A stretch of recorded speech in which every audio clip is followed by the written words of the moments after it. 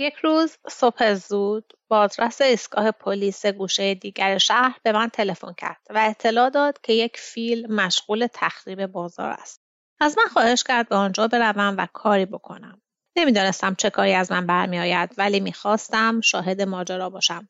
سوار بر اسبی شدم و راه افتادم. تفنگم را همراه بردم. یک وینچستر 44 قدیمی که برای کشتن فیل بسیار کوچک بود. اما فکر کردم شاید صدای آن کارساز باشد.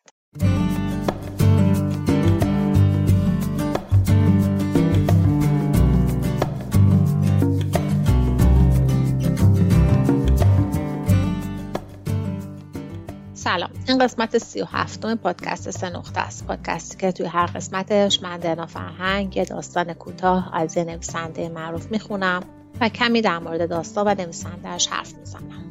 داستان این قسمت کشتن فیل نوشته جورج اورول، نویسنده معروف انگلیسی قرن 20.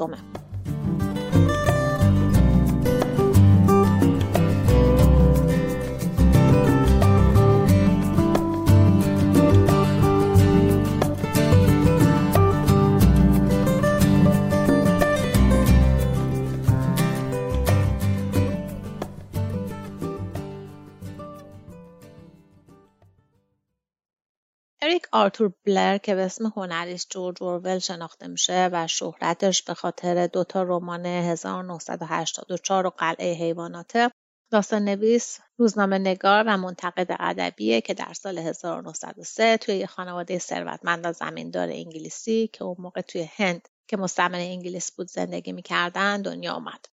اورول در هند و انگلیس بزرگ شد و تحصیل کرد و محیط طبقاتی و تفاوتی که فقر و ثروت توی زندگی آدمو داره براش موضوع مهمی بود که عنصر مهمی توی نوشته‌ها و رمان‌هاشه. وقتی جوان بود برای کسب تجربه مدتی بین فقرا و بیخانمان‌ها و کارگران فصلی لندن و پاریس زندگی کرد و با کارگری و ظرفشویی پول در می‌آورد. از سال 1922 تا 1927 هم توی پلیس سلطنتی برمه که اون موقع جزئی از مستعمره بریتانیا بود کار میکرد و این تجربه دید انتقادیش رو در مورد تاثیر مخربی که استعمار در کشورهای مثل هند داشته شکل داد. کشتن یک فیل هم بر اساس تجربه این دورشه که البته 10 سال بعد در سال 1936 چاپ شده. جورج اورول 2 کتاب قلعه حیوانات یا مزرعه حیوانات و 1984 رو در دهه 1950 نوشته و هر دو این کتاب‌ها در نقد سیستم‌های سیاسی تمامیت‌خواه و استکباری و دیکتاتوری و بیشتر از همه مدل حکومت استالینی هستند. مزرعه حیوانات که در سال 1945 نوشته شده تا 1 سال بعد چاپ نشد چون توی اون اشاره غیر مستقیمی به شوروی میشه که اون زمان متحد انگلیس بود. اما 1984 که 4 سال بعد از قلعه حیوانات نوشته شده، 9مین و آخرین کتاب جورج اورول که صریح‌تر از مدل استالینی بلوک شرق انتقاد میکنه. 1984 دنیای تخیلی رو به تصویر میکشه که کشورها دائم با همدیگه در جنگ هستن و مردم زیر سلطه دیکتاتورها زندگیشون زیر ذره‌بین دائمه و تمام آزادیاشون ازشون گرفته شده. اورول در سال 1950 در 47 سالگی 7 ماه بعد از چاپ کتاب 1984 از بیماری سل درگذشت. سبک و طرز تفکر اورول به اسم مکتب اورولی شناخته میشه و مشخصه اصلیش هم اینه که بر ضد هر نوع نظام توتالیتریان و امپریالیستی یا قدرت بیش از اندازه فرد یا حکومت. کشتن فیل همونطور که گفتیم از نوشته‌های اولیه اورول اما در واقع داستان کوتاه نیست، بلکه به خاطر اینکه بیشتر نویسنده داره در مورد عقایدش حرف میزنه مقاله است و بر اساس خاطراتشه، اما به اندازه کافی جذاب نوشته شده و اتفاقی که توی اون میفته داستانی و جالبه و چون کمترم خونده و شنیده شده من فکر کردم برای خوندن توی 3 نقطه مناسب باشه. داستان عزیز یه پلیس ارتش انگلیس توی برما است که یه روز صداش میکنن تا یه فیلی رو که مزاحم زندگی مردم شده بکشه. منتقدا در این که راوی خود اورول باشه و ماجرا خیلی صادقانه نوشته شده باشه شک دارن و بعضیا گفتن که این ماجرا رو کامل از خودش درآورده. اما به گفته خودش این ماجرا تاثیر مهمی بر درکش از امپریالیسم و تأثیر مخرب استعمار هند و علاقه‌ای که برای پایان دادن امپراتوری بریتانیا داشته گذاشته. این داستان رو علی مصفا ترجمه کرده که به نظرم مثل همون علی مصفای معروف هنرپیشه باشه که از قرار یه دوره هم ترجمه می‌کرده. من از توی اینترنت این ترجمه رو پیدا کردم. با هم داستان رو گوش کنیم و بعد از شنیدن اون بیشتر در موردش حرف میزنم.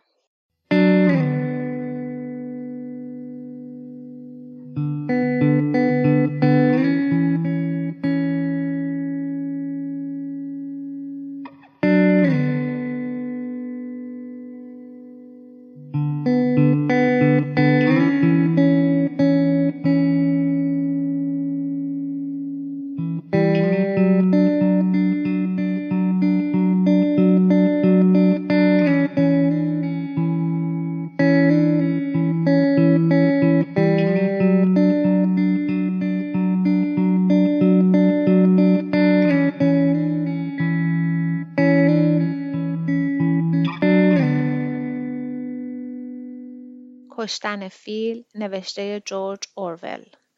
در مولمین واقع در جنوب برمه جماعت کثیری از من متنفر بودند. تنها دورانی از عمرم که از اهمیت کافی برای چنین وضعیتی برخوردار بودم.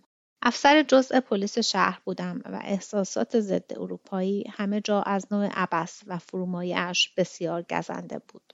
هیچکس جرأت شورش نداشت، اما اگر زنی اروپایی تنها در بازار راه می‌رفت، احتمال داشت که روی لباسش جویده برگ تنبول تف بیاندازند.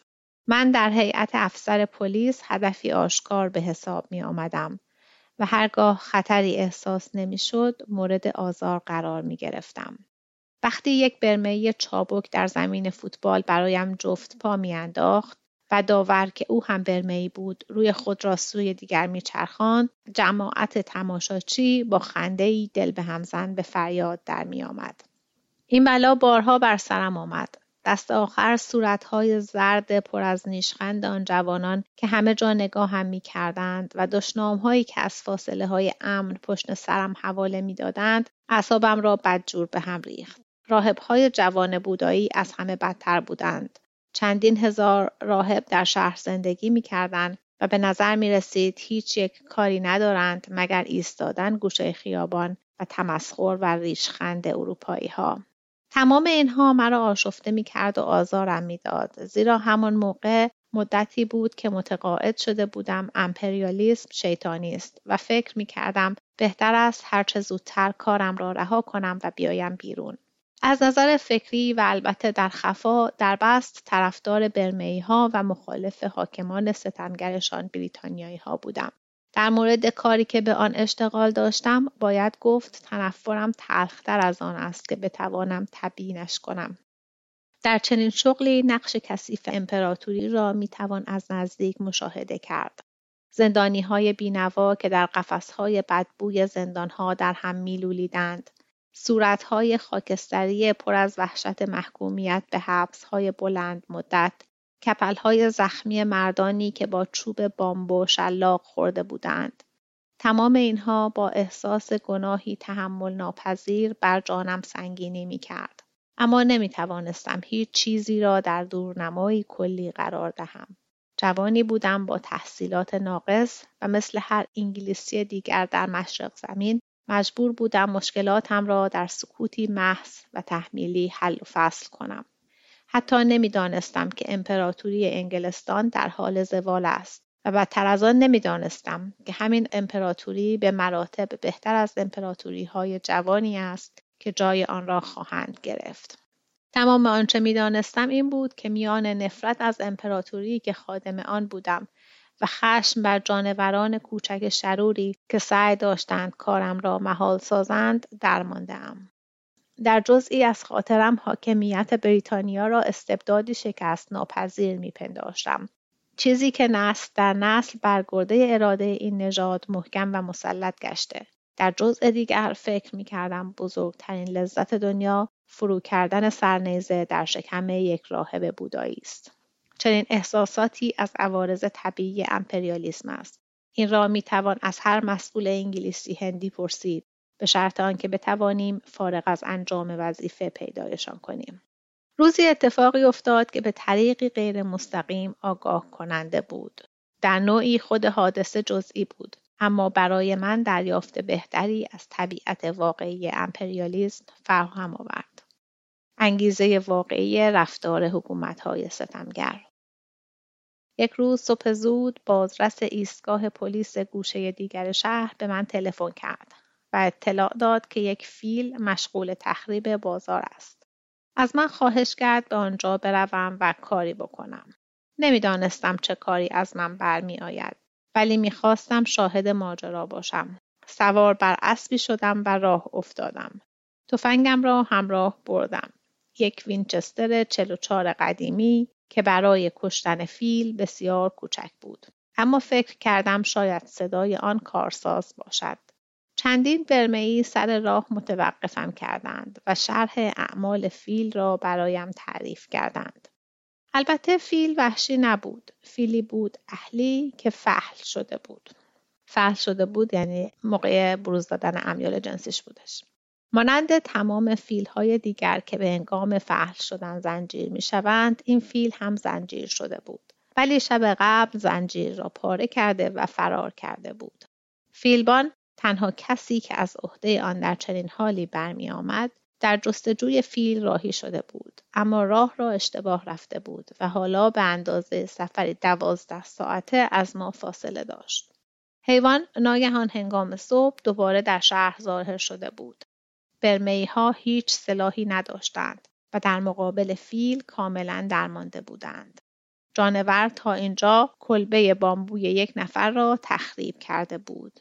یک گاو را کشته بود و به چند دکه میوه فروشی هجوم برده بود و تمام میوه ها را بلعیده بود. یک وانت زباله شهرداری نیز با آن مواجه شده بود و هنگامی که راننده از ماشین بیرون پریده و فرار کرده بود، جانور وانت را واژگون کرده و آن را شدیداً مورد ضربات خود قرار داده بود. بازرس برمه‌ای و چند مأمور هندی در بخشی که فیل مشاهده شده بود منتظر من بودند. ناحیه فقیری بود با 1000 پیچی از کلبه‌های نیی فکستنی که با سقف‌های پوشیده از برگ‌های نخل دور تا دور شیب تندی از یک تپه پیچ می‌خورد. به خاطر دارم آن روز صبحی ابری و خفه در آغاز فصل بارندگی بود.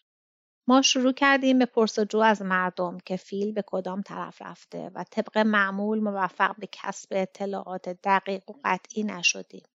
در کشورهای شرق قضیه همیشه به همین شکل است. ماجرا همیشه از دور واضح به نظر می آید، ولی هرچه به صحنه حوادث نزدیکتر شوی گنگتر و مبهمتر می شود. بعضی جهتی را نشان می دادند و می گفتند که فیل از آن طرف رفته. عده‌ای دیگر راهی را نشان می دادند.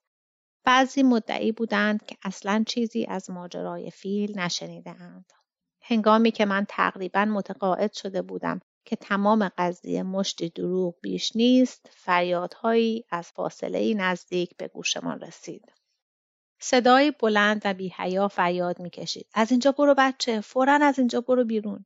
بعد پیرزنی ترکه به دست از کنار کلبه‌ای بیرون آمد و جمعیت کودکان برهنه را با فریادهای وحشیانه پراکنده کرد. به دنبال او تعداد بیشتری زن سر رسیدند، نچ نچ کنان و فریاد کشان.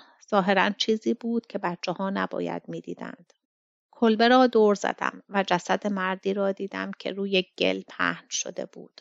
هندی بود، کارگر سیاه پوست چند رگه، تقریباً لخت. قاعدتاً بیشتر از چند دقیقه از مرگش نمی‌گذشت. مردم می‌گفتند که فیل ناگهان گوشه کلبه با او مواجه شده بود. او را با خرطوم گرفته، پایش را روی کمر او گذاشته و روی زمین خردش کرده بود. فصل بارندگی بود و زمین نرم شده بود. صورتش چاله‌ای به عمق 1 فوت و درازای 2 یارد گود کرده بود. روی شکم افتاده بود و دستهایش به حالت مصلوب قرار گرفته بود و سرش تماماً به یک طرف پیچیده بود. صورتش را لایه‌ای گل پوشانده بود، با چشم‌های کاملاً باز و دندان‌های برهنه که حکایت از دردی تحمل ناپذیر می‌کرد. چرند می‌گویند که مردگان آرام به نظر می‌رسند. اغلب جنازه‌هایی که من دیده‌ام ظاهر شیطانی داشتند. استکاک ناشی از پای این جانور عظیم پوست کمرش را تمیز و قلفتی کنده بود. مثل یک خرگوش پوست کنده. تا جسد مرد را دیدم گماشته‌ای را به خانه یکی از دوستانم در آن نزدیکی فرستادم تا تفنگ فیلکشی به امانت بگیرد. قبلا اسبم را نیز برگردانده بودم تا یک وقت از ترس دیوانه نشود و با شنیدن بوی فیل مرا به زمین پرت نکند.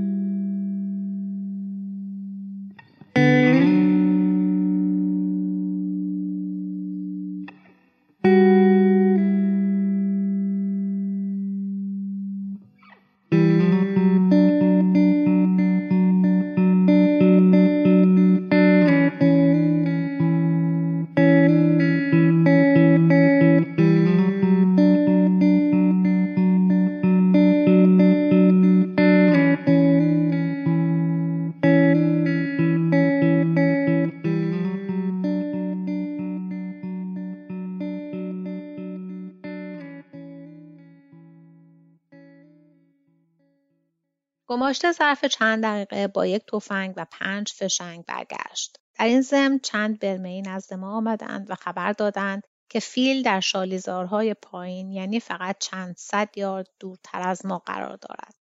همینطور که من به راه افتادم تقریبا تمامی جمعیت آن ناحیه از خانه‌هایشان هجوم آوردند و پشت سر من به حرکت درآمدند.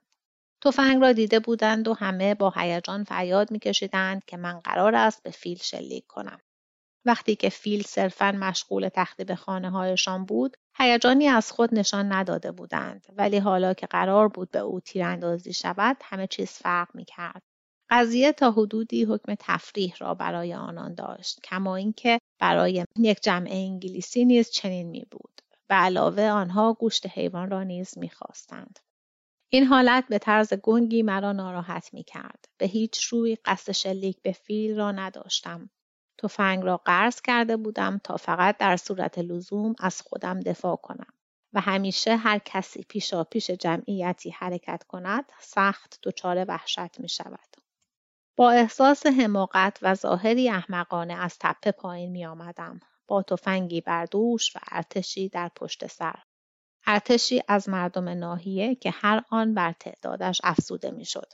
یکدیگر را هل می‌دادند و پا به پای من پیش می‌آمدند.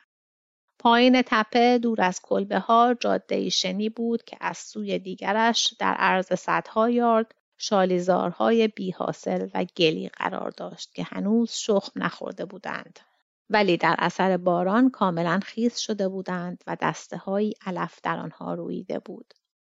فیل در فاصله 8 یاردی جاده ایستاده بود. سمت چپش رو به ما بود. کوچکترین توجهی به نزدیک شدن جمعیت نمی کرد. علفها را دسته دسته از جا می کند. آنها را بر زانوهایش می کوبید و تمیز می کرد و به دهان فرو می برد.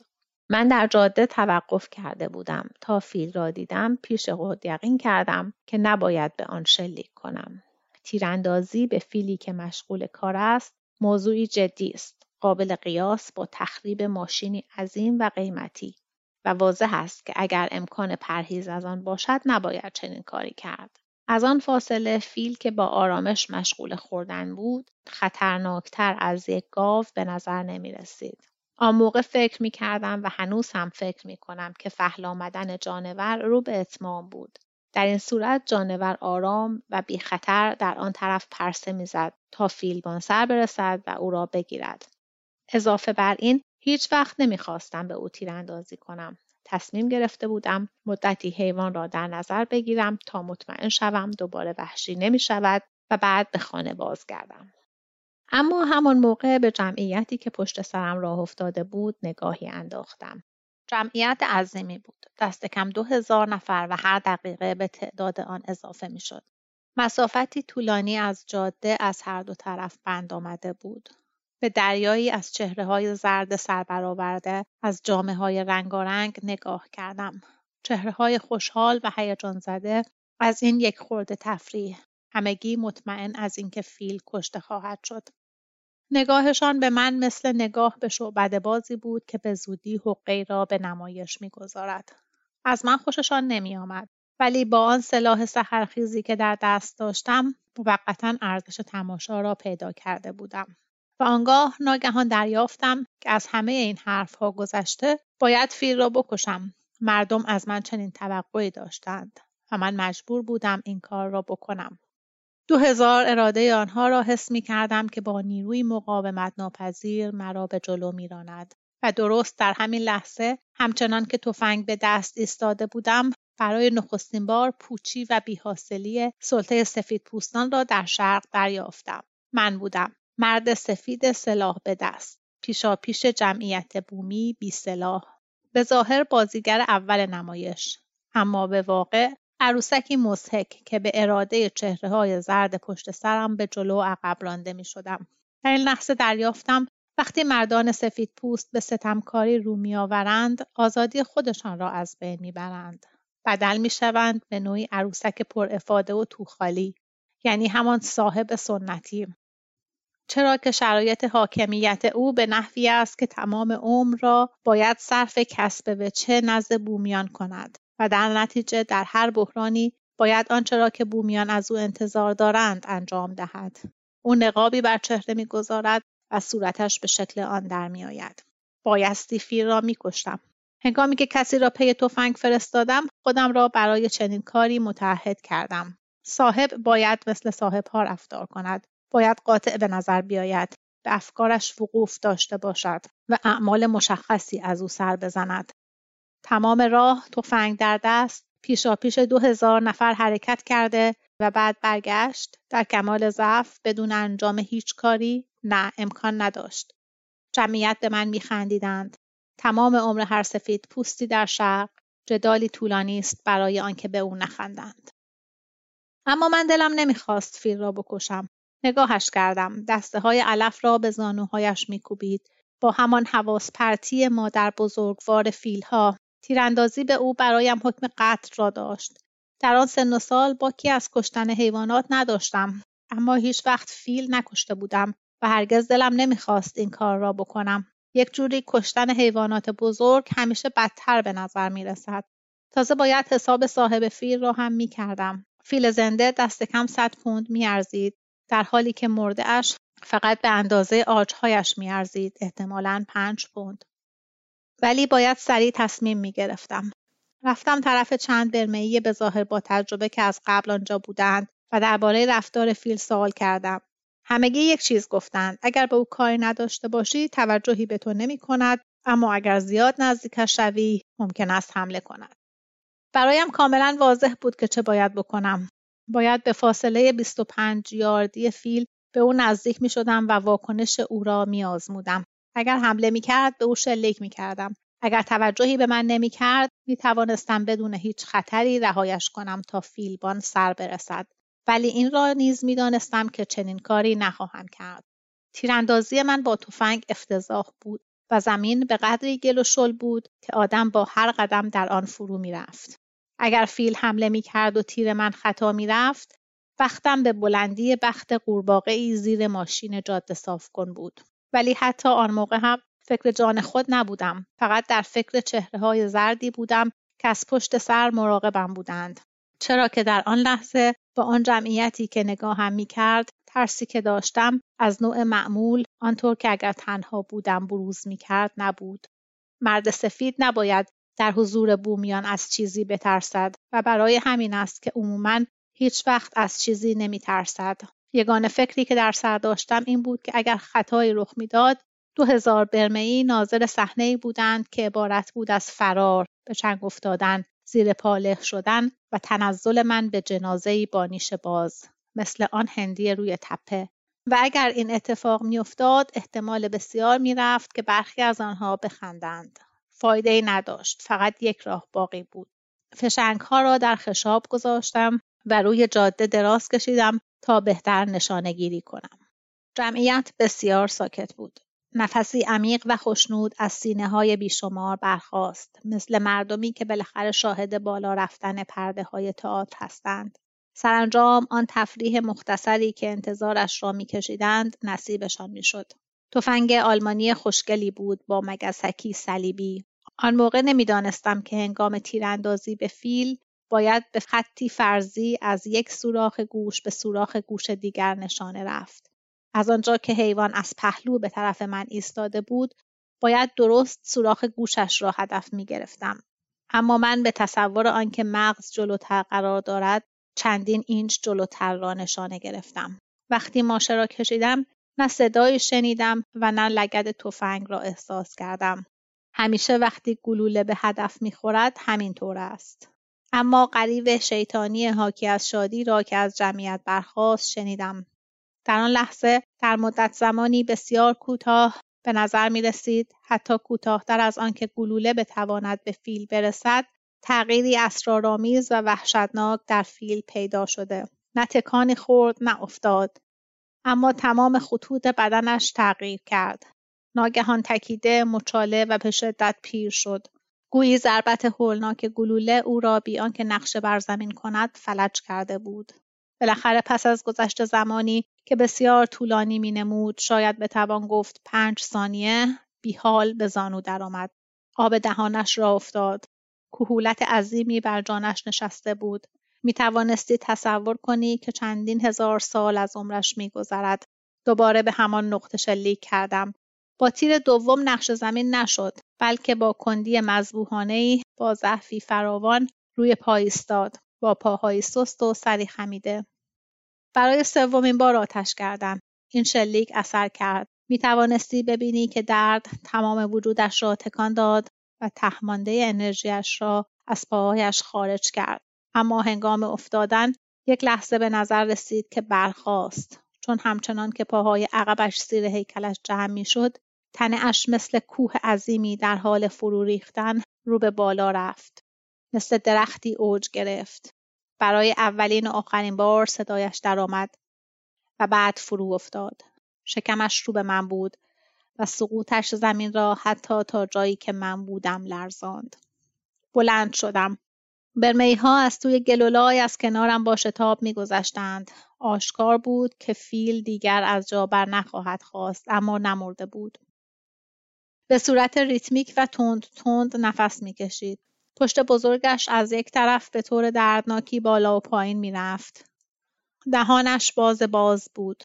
می‌توانستم تا اعماق غارهای آن گلوی صورتی کمرنگ را ببینم. مدت زمان مدیدی منتظر ماندم تا بمیرد، اما نفسهایش ضعیف‌تر نمی‌شد. دست آخر 2 گلوله باقی مانده را شلیک کردم. خون عظیمی همچون مخمل سرخ راه افتاد، اما هنوز نمرده بود. بدنش وقتی گلوله‌ها به او اصابت کرد هیچ تکان نخورد. آن تنفس دردآلود بی‌وقفه ادامه داشت. داشت می‌مرد، خیلی آهسته و با عذاب بسیار. اما در دنیایی بسیار دور از من که حتی گلوله هم نمی‌توانست آسیبی به آن وارد کند. حس کردم بایستی به آن سر و صدای هولناک پایان دهم. هولناک بود تماشای اینکه آن حیوان بزرگ آنجا خوابیده باشد، بدون توان حرکت و بدون توان مردن، و حتی قادر نبودیم کارش را تمام کنیم. فرستادم دنبال تفنگ کوچکم و گلوله پشت گلوله به قلب و گلویش سرازیر کردم. به نظر می رسید که تأثیری ندارد. آن نفسهای توأم با عذاب با تداوم تیک تاک 1 ساعت همچنان ادامه داشت. دست آخر دیگر نتوانستم تحمل کنم و رفتم. بعدتر شنیدم که مردنش 1/2 ساعت طول کشیده. برمی‌ها حتی پیش از رفتنم خنجر و سبد آورده بودند و گفتند تا غروب گوشتش را تا مرز استخوان قطعه قطعه کردند. پس از آن البته بحث‌های بی پایانی درباره کشتن فیل در گرفت. صاحب فیل خشمگین بود، اما او هندی بود و کاری ازش بر نمی آمد. تازه به لحاظ قانونی من کار درستی انجام داده بودم، چون فیل مجنون را بایست کشت، مثل سگ هاری که صاحبش بر آن کنترلی نداشته باشد. در میان اروپایی‌ها 2 نوع دیدگاه وجود داشت. پیرمردها می‌گفتند حق با من بوده. جوانترها می‌گفتند کشتن فیل به خاطر آنکه یک عمله را کشته شرم‌آور است، چون ارزش فیل خیلی بیشتر از این عمله‌های منطقه کورینگی است. و از همه اینها گذشته، من از کشته شدن آن عمله خیلی خوشحال بودم، چرا که به لحاظ قانونی کار مرا موجه جلوه داد و پیش زمینه لازم را برای کشتن فیل فراهم کرد.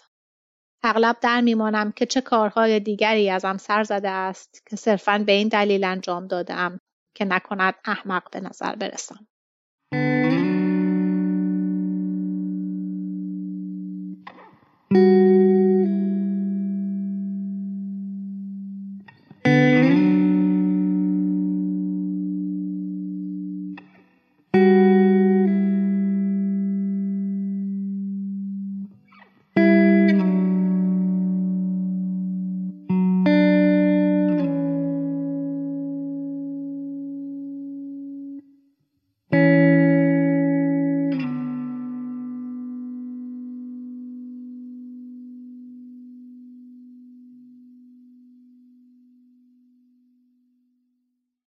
خب داستان کشتن فیل رو شنیدیم که همونطور که گفتم به مفهوم کلاسیک داستان نیست، اما تصویرسازی که از محیط و محلی‌ها و رفتار فیل و کشتنش میده کاملا داستانی هستن. با اینکه از اسمش میشه حدس زد که فیل کشته خواهد شد، اما حس تعلیق ماجرا خواننده رو تا نقطه اوج آخر داستان دنبال خودش میکشه. داستان شروع خیلی خوبی داره. جمله اولش در مورد رابطه قدرت و شهرته. اگه معروف باشی مردم ازت بیشتر ممکنه متنفر باشن. جمله جوری نوشته شده که معلوم نیستش که راوی از قدرت و شهرت اون موقعش داره شکایت میکنه یا ازش خوشحاله، ولی چیزی که معلومه اینه که وقتی داره میره که فیل رو بکشه از کاری که باید بکنه خوشحال نیست. همینطور که داره میره مردم هم دنبالش میان و یواش یواش عده تماشاچی‌ها اونقدر زیاد میشه که دیگه راه برگشت نداره و حتما باید کاری بکنه. فیل اولش به نظر آروم میرسه، اما بعد معلوم میشه که یکی رو کشته و راوی بالاخره به فیل شلیک میکنه، ولی صبر نمیکنه که مردنش رو ببینه و ول میکنه و میره و بعداً میفهمه که فیل کشته شده.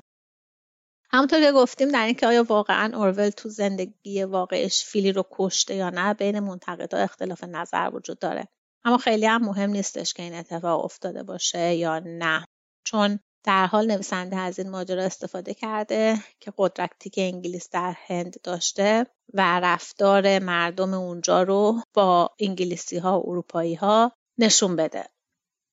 انگلیسی ها با مستعمره کردن هند هزاران سال تاریخ و تمدن اونجا رو از بین بردن و داستانم در حد خودش در مورد پیامدهای تاریخی این استعماره. منطق انگلیسی ها این بوده که شما و مملکتتون عقب افتاده هستین و نمیدونین چه کار میکنید، اما چون از شما بیشتر پیشرفت کردیم و برتر و بالاتریم میایم و کشورتون رو براتون اداره میکنیم تا شما هم مثل ما پیشرفت کنید. حالا این وسط یکم از منابعتون هم با خودمون برمیداریم میبریم. راوی از انگلیس انتقاد میکنه و با بومی‌ها احساس همدردی میکنه، با اینکه بومی‌ها تصویر بدی ازشون نشون داده شده و کارهاشون خیلی آزاردهنده است، اما مقصر اصلی رو انگلیسی‌ها میدونه، در حالی که خودش هم داره توی همین سیستمی که ازش انتقاد میکنه کار میکنه. سیستم رو زیر سوال میبره، ولی این باعث نمیشه که وظیفه‌شو انجام نده و در نهایت هم در طرف انگلیس قرار میگیره نه مردم. یعنی در واقع نقابی رو میزنه که با اینکه خودش انتخاب کرده دوست نداره، ولی نقشی رو که به خاطر زدن این نقاب ازش انتظار میره انجام میده. توی نظام مستعمره یا هر نوع دیکتاتوری دیگه ظاهرسازی اجتناب ناپذیره و فکر و احساس درونی هر کس با چهره بیرونیش با هم فرق دارن و نمیشه درباره درست و غلط بودن بیشتر کارها تصمیم گرفت، چون به اجبار کاری رو که از آدم انتظار میره باید انجام داد. وقتی سیستم بد و اشتباهه، هر کس که تو اون سیستم باشه هم کارهای بد و اشتباه میکنه، چون جزئی از اونه و چهرهش هم به مرور زمان شبیه همون نقابی میشه که زده. راوی توی جایگاه مستبد قرار میگیره و قبل از هر چیزی اونم آزادی خودش رو از دست میده و تبدیل به عروسکی پوچ و خودنما میشه، چون شرط فرمان رواییش اینه که زندگیشو صرف تحت تاثیر قرار دادن بومی‌ها بکنه. در نتیجه توی هر بحرانی مجبور اون کاری رو انجام بده که بومی‌ها ازش انتظار دارن و راوی مثل بقیه غربی‌های توی شرق تمام زندگیش تلاشی برای اینه که مسحکه نشه و فیل رو هم به خاطر مسحکه نشدن جلوی مردم میکشه. مسئله اصلی داستان کشتن یا نکشتن فیل و اینه که کار درست چیه. یه توجیه راوی برای کارش اینه که خود بومی‌ها دنبالش میان و ازش میخوان که فیل رو بکشه، چون وحشی شده و داره خرابی به بار میاره. و کمترین انتظاری هم که بومی‌ها از پلیس دارن اینه که ازشون در برابر فیل محافظت کنه. در ضمن به خاطر گوشت و عاجش دوست دارن فیل کشته بشه. انگار که مردم خودشون هم بعدشون نمی اومده که انگلیس بیاد و ازشون محافظت کنه. و دلیل استعمار و ظلمی هم که به مردم میکردن همین بوده که لیاقتشون بیشتر از این نبوده. و این یکی از توجیهاتیه که انگلیسی‌ها برای کارشون دارن. الان که به گذشته نگاه میکنن میگن که درسته که این همه آدمو کشتیم ولی اون قدم کارمون بد نبود، چون اوضاع منطقه رو سر و سامون دادیم، که خب معلومه استدلال غلطیه. از طرفی هم راوی فیل رو از ترس میکشه و در لحظه آخر مجبوره که این کارو بکنه و درست و غلط بودنش دیگه فرقی نداره. کاری که کرده رو همینجوری توجیه میکنه که وقتی صاحب یه حیوان نتونه کنترلش کنه، فرق نمیکنه که سگ باشه یا فیل، باید کشتش. حتی دوستای اروپایی راوی هم سر اینکه کشتن فیل درست بوده یا نه با هم تفاهم ندارن. شوکه کننده ترین دلیل رو هم جوونا میارن، چون به نظرشون کشتن فیل کار اشتباهی بوده و مردی که فیل کشته بوده ارزش جونش کمتر از فیل بوده. یه سوال اصلی که درباره معنی داستان هستش اینه که فیل و کشته شدنش توی داستان نماد چی هستن. بسته به اینکه فیل نماد استعمار باشه یا هند، معنی داستان تغییر میکنه. اگه فیل نماد مردم و فرهنگ هند باشن، اون وقت راوی که پلیس استعماره اونا رو میکشه و این ادعا که انگلیسی‌ها دارن از هندیان محافظت میکنن و زیر سوال میبره. اما اگه فیلی که داره مثل انگلیسی‌ها بومی‌ها رو میکشه نماد استعمار باشه، اون وقت راوی با کشتن اون در مقابل امپریالیسم بریتانیا ایستاده، که این تعبیر دوم بیشتر به طرز فکر اورول و اونجوری که داستان پیش میره نزدیکه. اما هند و انگلیس هیچ کدوم سمبل معمولشون فیل نیست. معمولاً امپراتوری بریتانیا رو با شیر نشون میدن و هندیا رو با ببر. بنابراین شاید هم فیل نماینده هیچ کدوم نباشه، بلکه همونجوری که گفتیم درباره شخص راوی باشه و انتخاب شخصیش. و کشتن فیل نشونه کاری باشه که آدم میدونه اشتباهه ولی انجام میده چون ازش انتظار میره و وظیفشه. راوی هم انتخابش رو میکنه و شروع میکنه به پشت هم تیر زدن به فیل. فیلی که به این راحتی ها هم نمیمیده و به سختی و به شکل بدی جون میده. دیدن مردن فیل و احساسات خام راوی در حین انجام کاری که مجبور بکنه باعث میشه که فکر کنیم چقدر اشتباهه که به زور کسی رو مجبور به کاری کرد که دوست نداره و به خاطر هیچ نوع سود و منفعتی کسی حق نداره به زور خواستش رو به کس دیگه تحمیل کنه و مجبورش کنه که برخلاف میلش کاری رو انجام بده. در حال فیلی که کشته میشه نماد هرچی که باشه یا اصلا نماد هیچ چیزم که نباشه، ماجرا همچنان شنیدنیه، حتی بدون لایه‌های اضافه معنی که توش داشته باشه. امیدوارم از شنیدن این نوشته لذت برده باشید.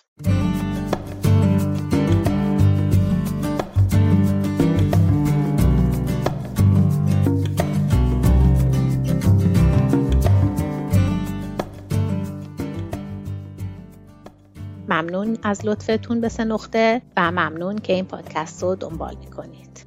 تا یه فرصت دیگه و یه داستان دیگه خوش باشین.